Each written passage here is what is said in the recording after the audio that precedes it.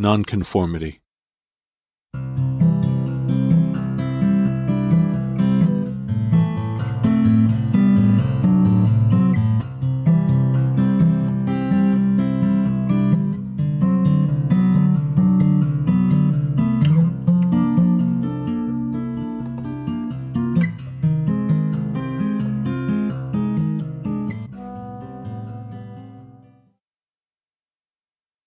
Rebellion against societal norms is sometimes just and called for. At other times, the approach is naive and immature. All depends on the circumstances. Knowing when and when not to apply nonconformist thought and action to right a wrong requires discrimination. That is the problem, of course. People always think they know best, but who really does? Some reformers are misguided from the start, resulting only in more detriment and disarray. And so the nonconformists' cause largely gets a bad rap, owing to such fool's errands. Yet the role of the nonconformist is essential on both a personal and collective level. The nonconformist on the right side of history is a righteous warrior. Societies are not always correct. Rulers are not always right. Governing bodies are rife with corruption. Laws enacted show favoritism and are therefore unjust. We need mavericks to rail against these misappropriations and misdeeds. Nothing sours the spirit like injustice. The fact is, the world is full of it. The offensive injustice is rampant as a plague, sickening with disharmony wherever it spreads. It is not easy to go against the grain, to antagonize the established. Nevertheless, some are built for it. These retrograde operators tread a perilous path, standing up to a mighty status quo. We are hard on our whistleblowers and treat them as sordid and unsavory characters, at least until we embrace them. Some never know any mercy for a noble service rendered, and that is their gamble. Nonconformity always upsets the balance of power, resulting in inconvenience and upheaval, even states of chaos at times. But that condition is temporary. It is right to dismantle a thing when the cumulative damage inflicted outweighs its good. That thing was designed either in ignorance of the ramifications to come, or with a lack of principles to begin with. Its architecture is unsound, and it must come down. So many structures now in place assail the many and advantage but a few. This is a common woe. There is much to fix, and nonconformity serves as a powerful tool affecting real change. It is not the only tool at our disposal, certainly not the delicate hand of diplomacy, but sometimes it is the only thing left on the table. A contrarian is a rebel merely for rebellion's sake. That is counterproductive. Do not be that. A rebel in misalignment with truth may become a terrorist. Do not be that.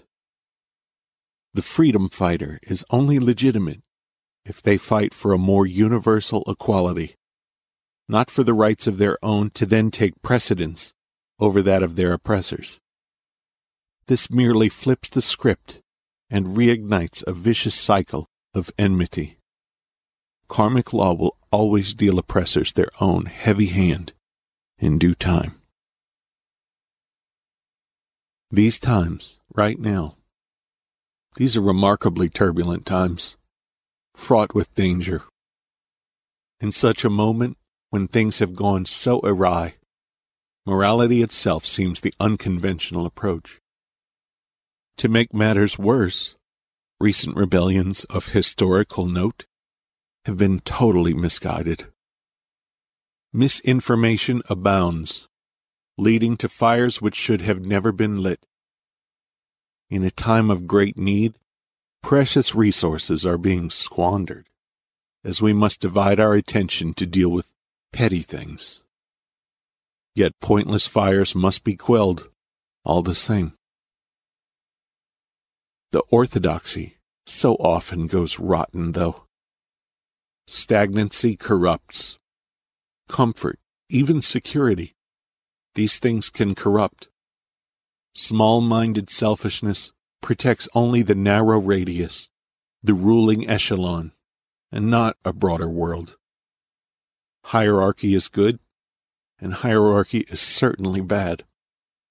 All that is unfair acts as a potent toxin on our psychic health, leading to cynicism and feelings of futility. We find ourselves in need of course correction, in need of the unorthodoxy to lead us back to center.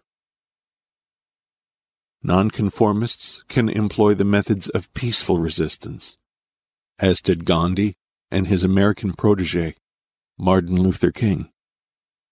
These two, of course, are rare masters. Their results were extraordinary. History marvels at these men. Their minds were strong and able to move many. Rarely are nonconformists so formidable, even if behind an equally noble cause. What is interesting is that we only call them nonconformists, a term associated with radicals, because they were at odds with unjust circumstances within their societies at large. They were, in fact, the conventional ones, because the right way was with them. In the seismic reforms they brought, yes, also came turbulence, but the cause was just. These are the righteous warriors, and their tactics demonstrate an elevated means to bring about change. Nonconformity is not an affront or confrontational. It can be subtle and in regard to anything at all. It is not the only thing that leads to our advancement. Conformity does as well. Please understand, conformity can work just fine if aligned with truth. If it is not, nonconformity then serves us. Sometimes only the antidote can shatter the lie. Nonconformists are our originals. They are our innovators, our trailblazers, our pioneers, our trendsetters. Bravery is a necessary prerequisite. Cowardice cannot bring forth a nonconformist. Their way is one of considerable risk. Those who don't want to ruffle any feathers cannot propel us forward as a people. They're not bad because of this. They are our preservers and our maintainers, the silent majority. They too play an important role. The ones who don't want their feathers ruffled at any cost, they are the danger. They are the more forceful element within the status quo, the entrenched defenders of outmoded principles. They actively hold all of us back, while callously maintaining their profitable falsehoods. Dare to be different if you have it in you. This is the fast track to progress. Set wise parameters for yourself and try to resist recklessness. One issue with the nonconformist temperament is they tend toward haste.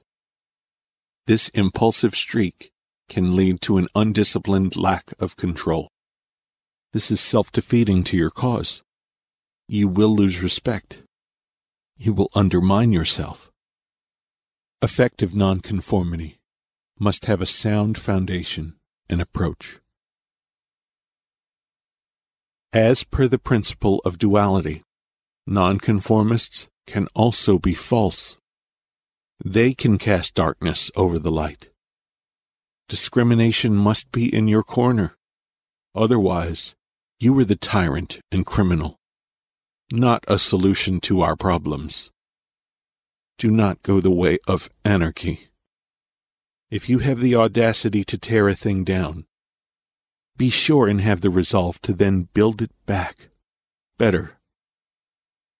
The wrecking ball is destructive, to then be constructive.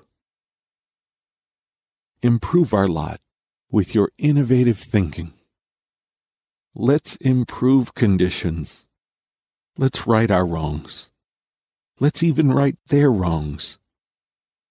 And do not concern yourself with the credit. Let's accelerate positive change.